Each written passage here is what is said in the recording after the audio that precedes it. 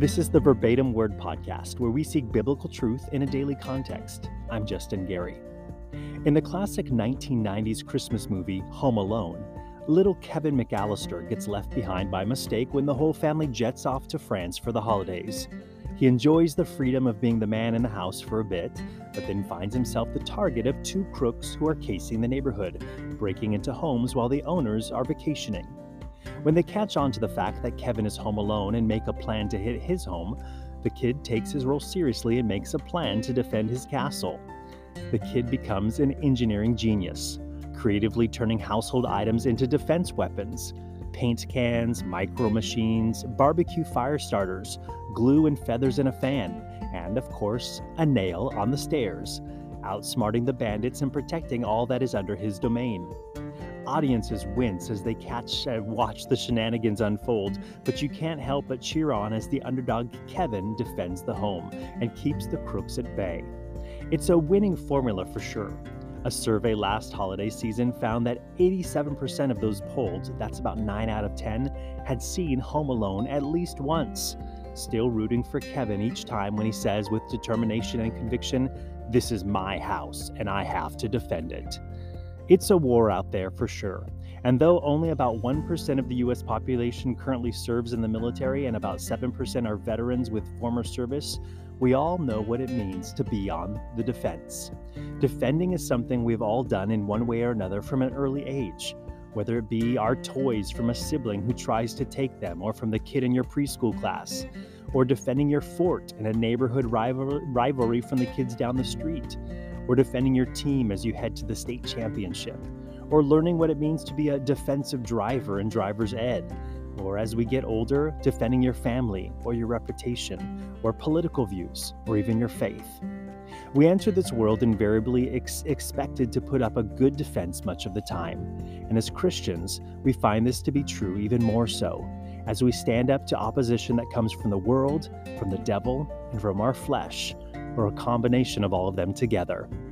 Peter wrote in his first epistle to Christians scattered about in a world that was increasingly hostile to them, "Always be ready to give a defense to everyone who asks you a reason for the hope that is in you, with meekness and fear." He said to always be ready, because you never know when it will come, but it will come. To be ready to give a defense. The word is apologia, like apology. Not that we need to apologize for what we believe, but to be prepared to defend it. Peter says, always be ready. Always. Incessantly, perpetually, continued duration, because you never know when, but inevitably you will have to do so don't let your guard down.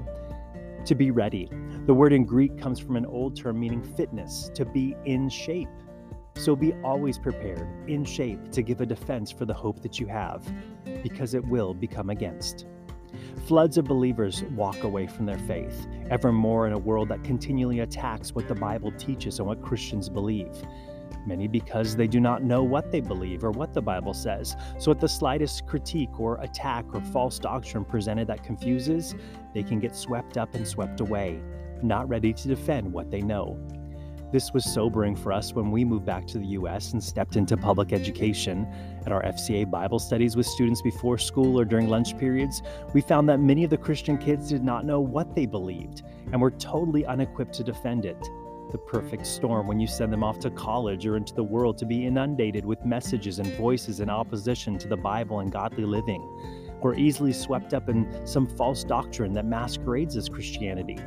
About 80% of those who convert to Mormonism are nominal Christians who do not know their Bibles very well or what they believe, so they can't defend their beliefs and are influenced by other interpretations or explanations that lead away from the gospel of grace through faith.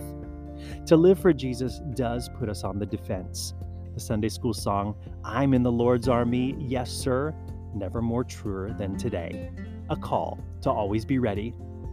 Jesus is in defense mode the final week of his life and earthly ministry, having ridden in on the donkey, acknowledging he is the long-awaited Messiah, cleansing the temple, throwing out the money changers and those buying and selling, confronting the religious leaders on their questions of his authority, challenging them in the parable of the vineyard, in which the vine dressers who leased it abuse it and reject the messengers that were sent, and ultimately they kill the son sent by the father to the vineyard, rejecting the chief cornerstone.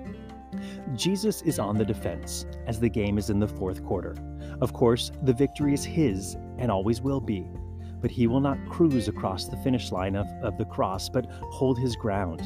As we work our way through Mark 12, the religious leaders are keenly aware of what Jesus has just told them in the parable of the vine dresser. We read in verse 12, "And they sought to lay hands on him, but feared the multitude, for they knew that he had spoken the parable against them. So they left him and went away." And in the next section that we look at on this podcast, the challenges keep coming as they question Jesus and try to find any way to take him down.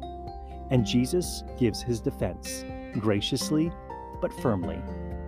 Always ready to give an answer, a defense, an apologia for the hope that he was sent to bring. Let's take a look. The religious leaders are on the offensive. They know that Jesus had spoken the parable against them, that Jesus was implying that they were the vine dressers who had rejected the messengers sent, the prophets that God had repeatedly sent to the nation, and that Jesus was saying that he was the Son and that they would reject him ultimately.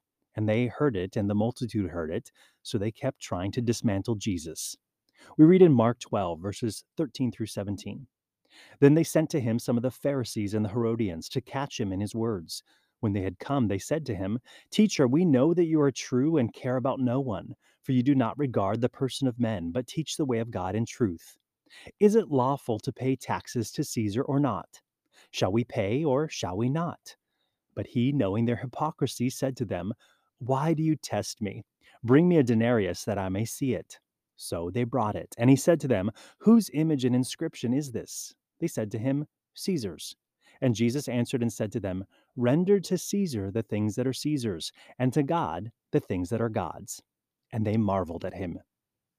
The Pharisees and the Herodians come as a united front. Totally odd because usually they're in opposition to one another, but they have found a common antagonist in Jesus. The Pharisees were the defenders of the law and the interpretation of it, the Herodians a political arm of the Jews that supported the Herodian dynasty, but they come together to catch him in his words. The word there for catch him is hunting. To take by hunting. They got their camo on, their stocks, they're hiding out in the deer blind. Don't notice us over here. We've got you in our sights, a clean shot. Hunting is big in Oklahoma, and hunters take it seriously. They got their clothes, their gear, even scents to spray on them to go undetected, all in an effort to take out the target and get it and take it home. A prize for the wall and for the deep freeze, especially when you see what has gone on with grocery prices. Jesus is their target today, a united front. They hope to catch him in his words. That feels a lot like the defense we have to put on as believers in this on-demand world.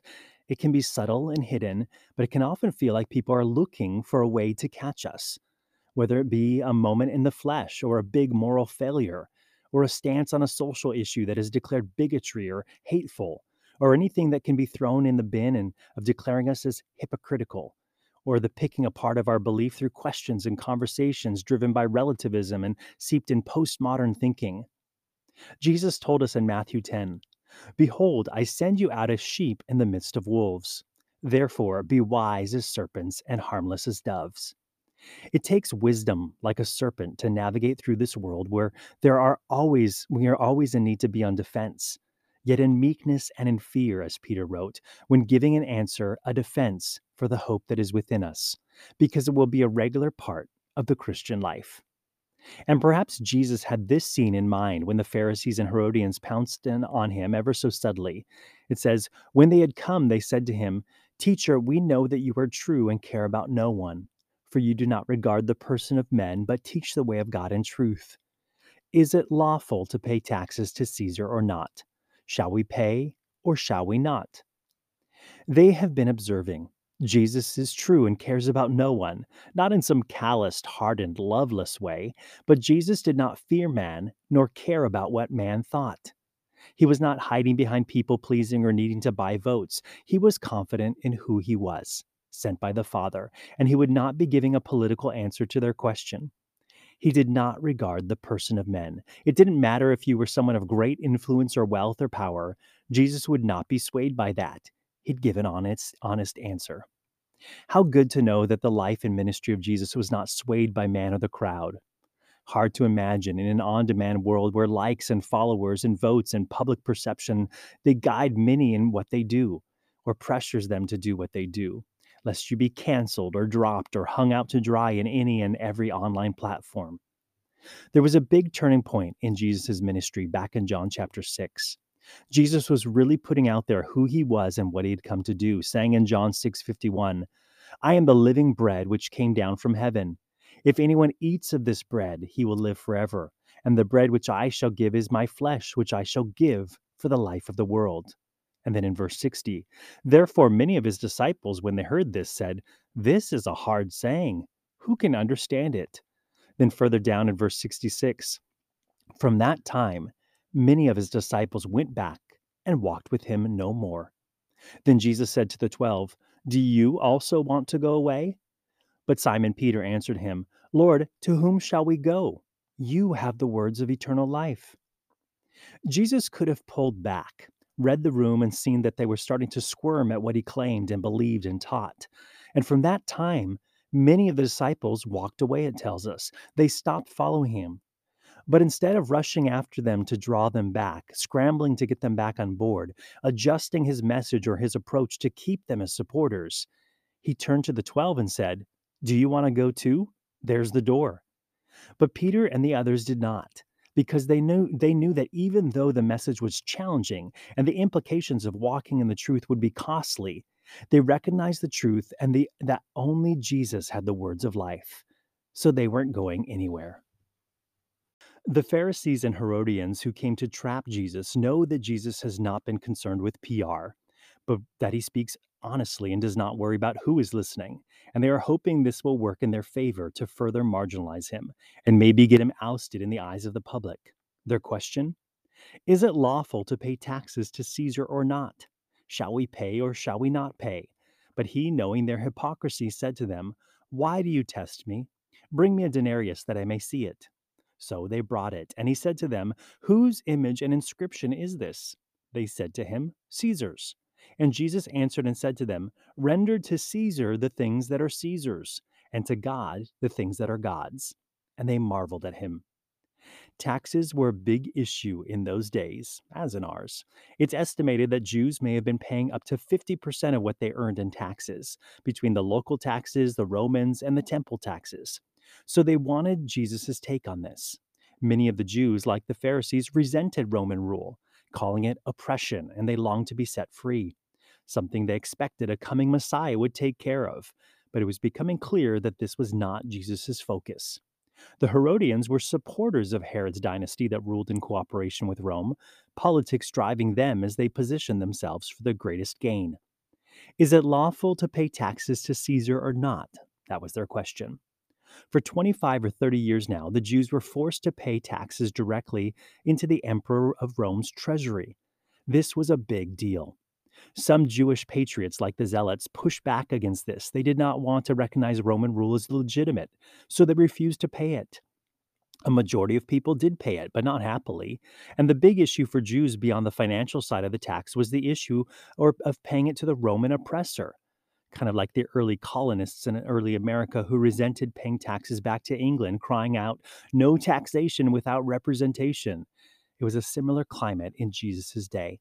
So this question was calculated. It would be polarizing no matter how Jesus ended up answering the question. And that is exactly what they were hoping for. But Jesus is always ready to give a defense.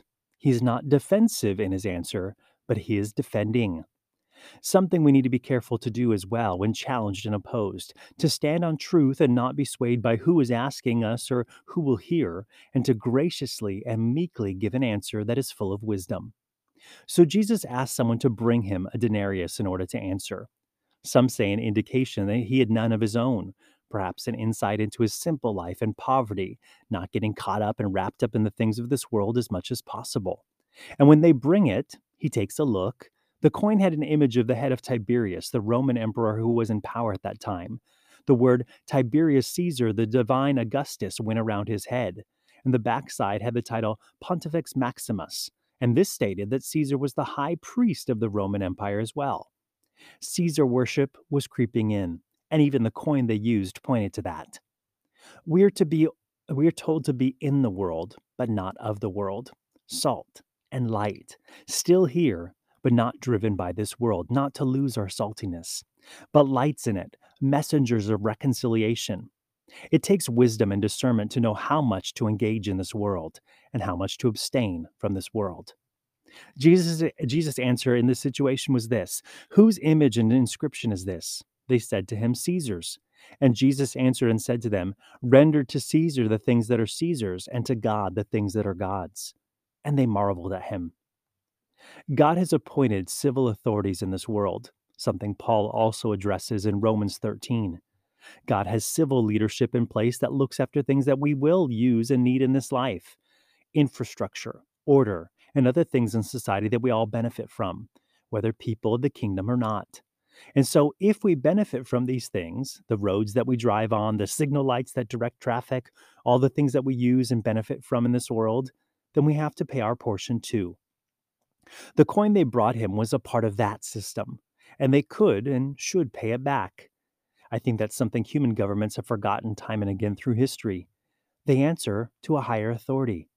God sits upon the true throne, and they are to answer to and be stewards of the resources that God has given. It seems like man's rule, though, eventually tries to push God out, ignoring him, then denying him, then forcing him out of the picture. But for the followers of Jesus, we can and should submit to the governing authorities, at least until it turns into a choice of obeying God or obeying man. That's something the early church had to face early on. After Peter and John healed the lame man in the temple, the religious leaders wanted to stop them. They wanted them to stop. We read in Acts chapter 4. So they called them and commanded them not to speak at all, nor teach in the name of Jesus. But Peter and John answered and said to them, Whether it is right in the sight of God to listen to you more than to God, you judge. We must always obey God over man or over governments. But in the scene with the coin in Mark 12, Jesus said, Render to Caesar the things that are Caesar's, and to God the things that are God's. And they marveled at him. The coins bore the image of Caesar, and it was used to pay for civil things. So, as beneficiaries of those things, they should pay their taxes. But notice, too, that they were to render to God the things that are God's, those things which bear his image. And we as human beings, we all bear his image, being created in his image. Genesis 1:27. So God created man in his own image. In the image of God, he created him. Male and female, he created them. When Jesus says to render there in Mark, it means to give up or to give back, to restore, to return, to render what is due, to pay, to give an account. And the Bible reminds us many times that we are God's, that we bear his image, and that we are to give ourselves back to him. All of our gifts, our resources, all that we are, to essentially present ourselves as living sacrifices to God.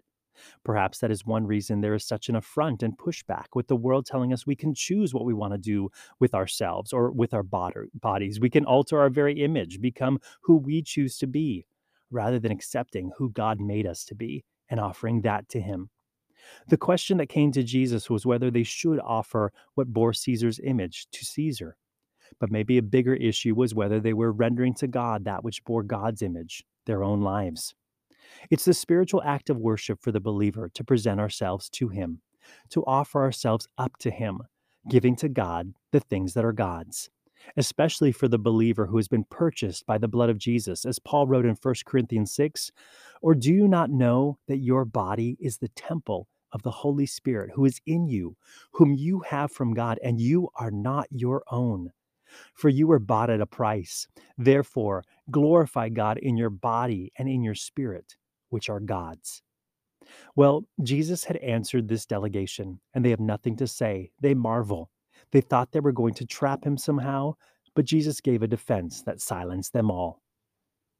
But the next wave comes, and Jesus can't let down his guard just yet. This time, the Sadducees. These were the party of high priests, the aristocratic families, and usually tended to have some money. They had been influenced by Greek culture, called Hellenists, and were sort of in cahoots with the Roman rulers of Palestine, pretty much represented the conservative view within Judaism. They also denied the resurrection and most of the supernatural elements of the faith, like angels and the afterlife, Pretty much Jewish in culture, just live your best Jewish life now, but then that was it. So they take a stab at Jesus now, and he's ready for them. Mark 12, verses 18 through 23. Then some Sadducees who say there is no resurrection came to him, and they asked him, saying, Teacher, Moses wrote to us that if a man's brother dies and leaves his wife behind and leaves no children, his brother should take his wife and raise up offspring for his brother. Now there were 7 brothers, they said. The first one took a wife, and dying he left no offspring. And the second took her, and he died, nor did he leave any offspring. And the third likewise. So the 7 had her, and left no offspring. Last of all, the woman died also. Therefore, in the resurrection, when they arise, whose wife will she be? For all 7 had her as wife. These Sadducees bring up an Old Testament passage and practice from the law. It's found in Deuteronomy 25, and it's about the kinsman redeemer. In order to preserve the lineage and name, if a man died before having an heir, his brother or closest living relative was to step in and provide the heir. If not, it was a shameful thing and dishonor. In fact, to get out of it, the guy had to speak with the elders at the gate of the town and take the man's sandal off of his feet and spit in his face. It was a public shaming. We see the principle of the kinsman redeemer in the action in the book of Ruth, when Ruth comes back to Israel with her mother-in-law Naomi. Ruth's husband had died before they had children, and Boaz wants to take Ruth as wife. But there is one guy closer in the family than he is.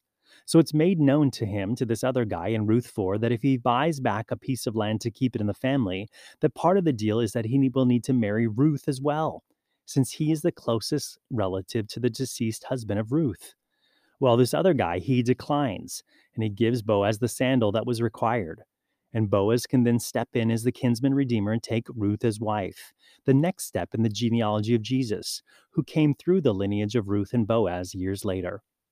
This principle of kinsman redeemer seems a bit odd to us at first, but like much of the Old Testament law, there was something in there that pointed to Jesus. So, to be a kinsman redeemer, you had to fulfill 4 criteria. First of all, you had to be kin, coming from the same family, the same kind. Someone from another family could not bring about the redemption because you weren't, quote, one of them. Second of all, you had to be willing.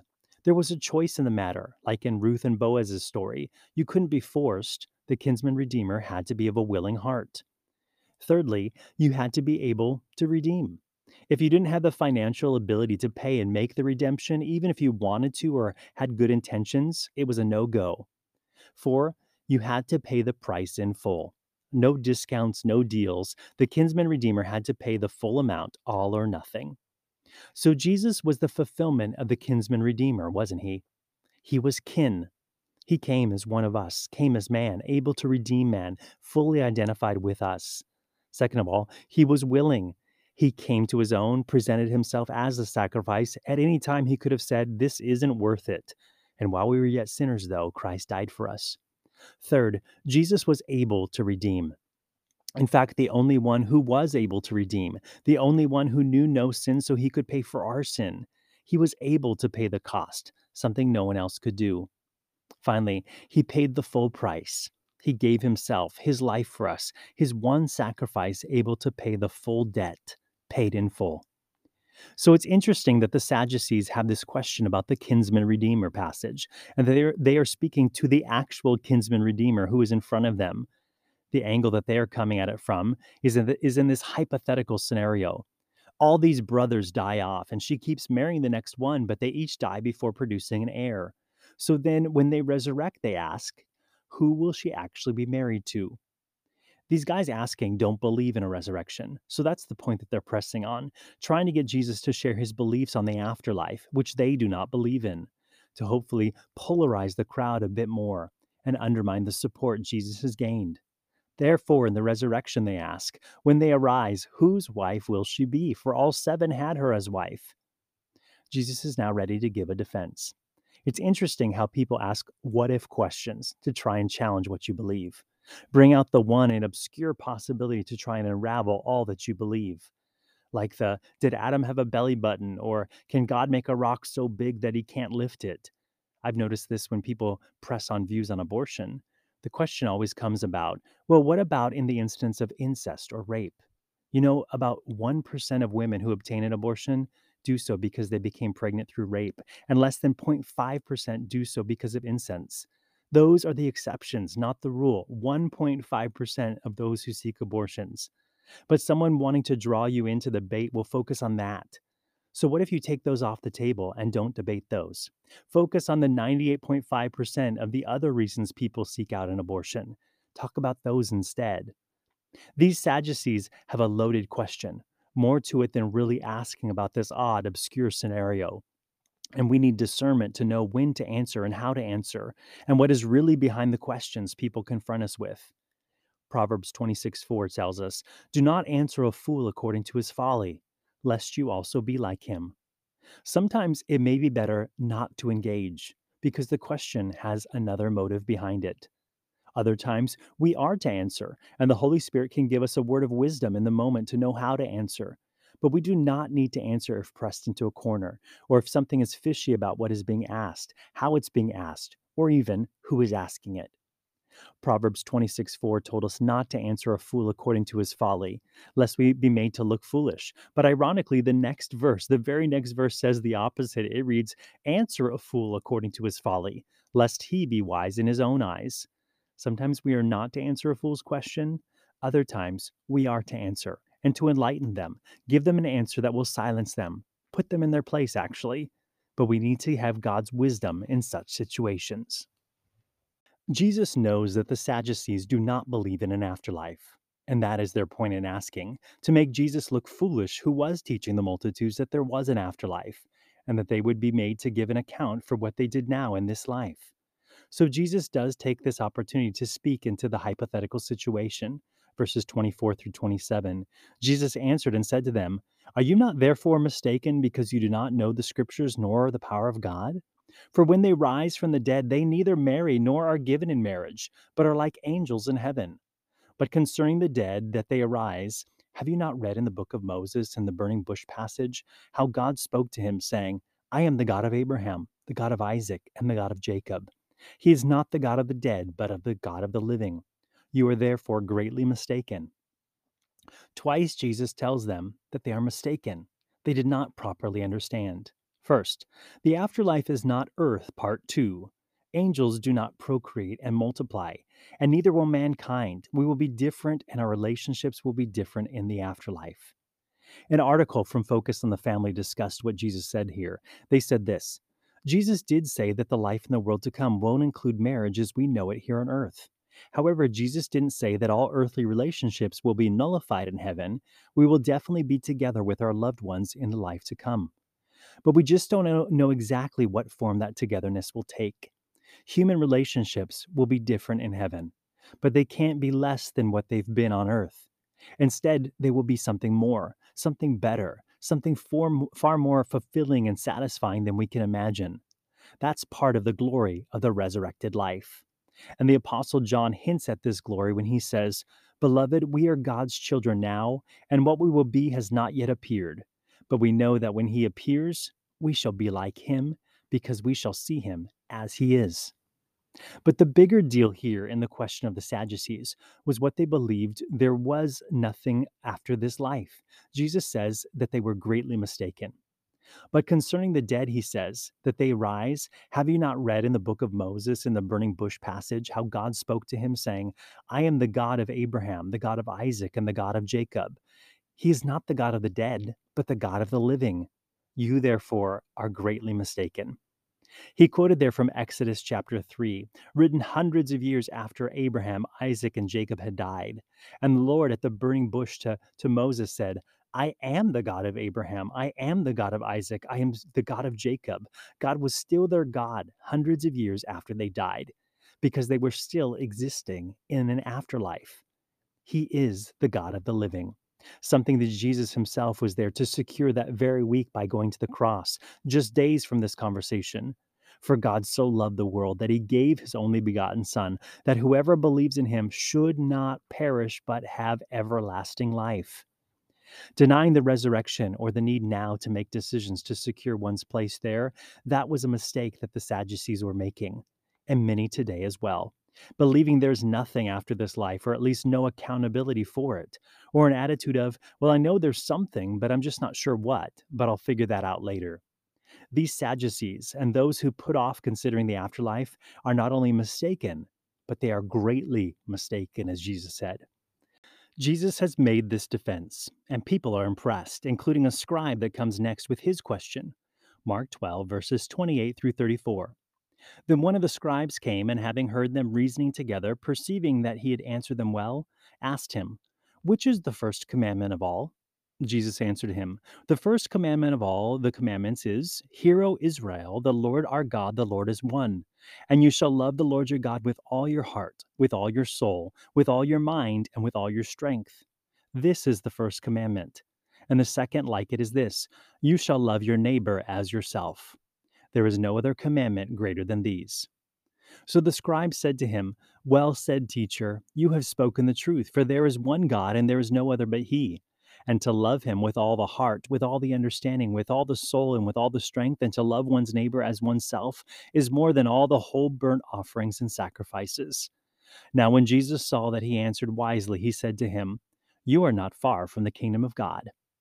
But after that, no one dared question him. The scribe asks about the greatest commandment. Hot question. With all the religious leaders there. As for the commandments, there were the big 10 that Moses received on the tablets, the 10 commandments. And there were 613 commandments in the law. We see those in Exodus, Leviticus, Numbers, and Deuteronomy. But of course, the Pharisees had helped interpret these and apply these. And man had added commentary to the written commandments, those 613, they had added to them, they multiplied them, which meant that there were so many things to consider when keeping the commandments that it became sort of mind boggling to sort through them all. And you were left wondering, where do I even start? So this guy is a scribe. In biblical times, scribes prepared copies of the Hebrew scriptures on parchment scrolls. So this guy has devoted his time to writing out the law. He's likely combed through them many times. His question then is, which is the greatest commandment of all? Jesus breaks it down quite wisely. Love God first, and then love others. Quoting the love God part from Deuteronomy 6 and the love others from Leviticus 19, but love God and love others, those two were the overarching principles for all the law. In fact, if you comb through the Old Testament law, you'll see that each commandment is motivated by either loving God and focusing on our relationship with Him, or loving others and our relationships with them. Even the Ten Commandments, the first four had to do with our relationship with God, loving Him. The last six had to do with our relationship with others, loving others. And Jesus makes it super simple here, something the nation had gotten foggy on. That's one reason as Christians we do not need to be under the law. We need to be under the Spirit, and the Spirit will always lead us to love God and to love others. So we should, in essence, always fulfill the essence of the law, though man may wonder if we have kept up with the letter of the law. Paul wrote in Romans 7:6, "But now we have been delivered from the law, having died to what we were held by, so that we should serve in the newness of the Spirit and not in the oldness of the letter." Now, this question that came from the scribe, it may have been that there was a sincere seeker behind the question, as opposed to the previous questions about the paying taxes to Caesar and the situation with the widow and the seven brothers by the Sadducees. Maybe the scribe was indeed wanting some guidance.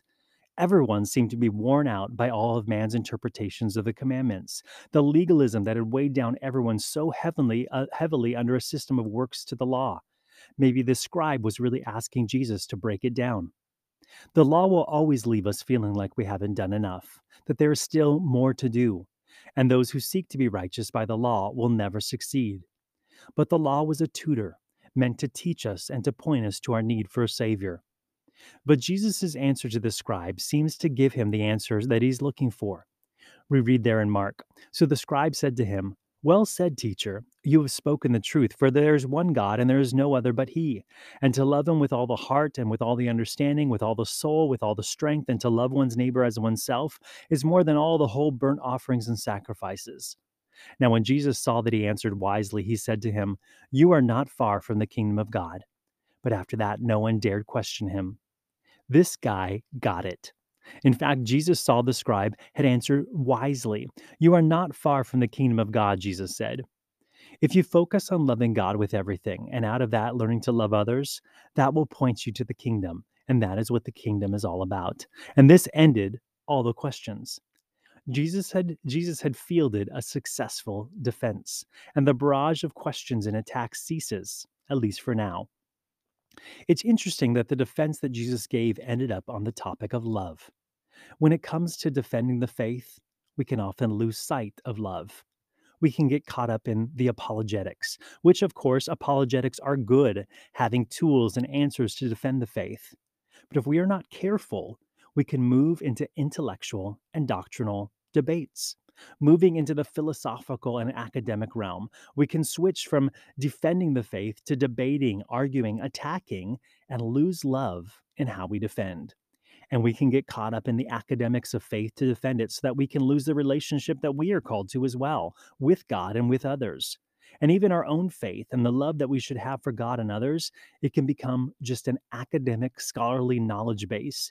And we seek more the material to fight off those we disagree with than we do getting to know God more, to be in awe more of what He has done and fall more in love with Him.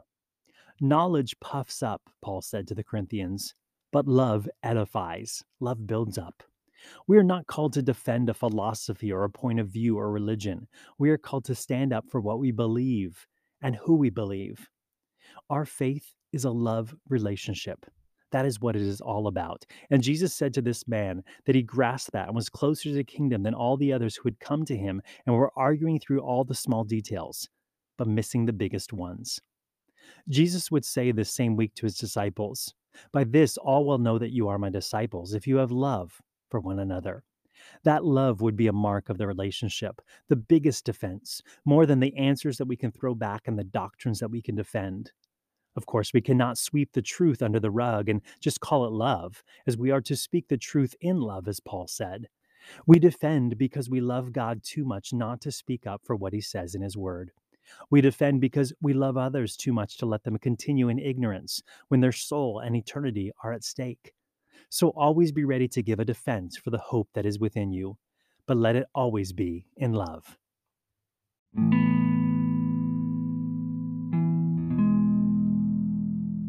Always be ready to give an answer, to give a defense for the hope that is in you, the hope of the gospel.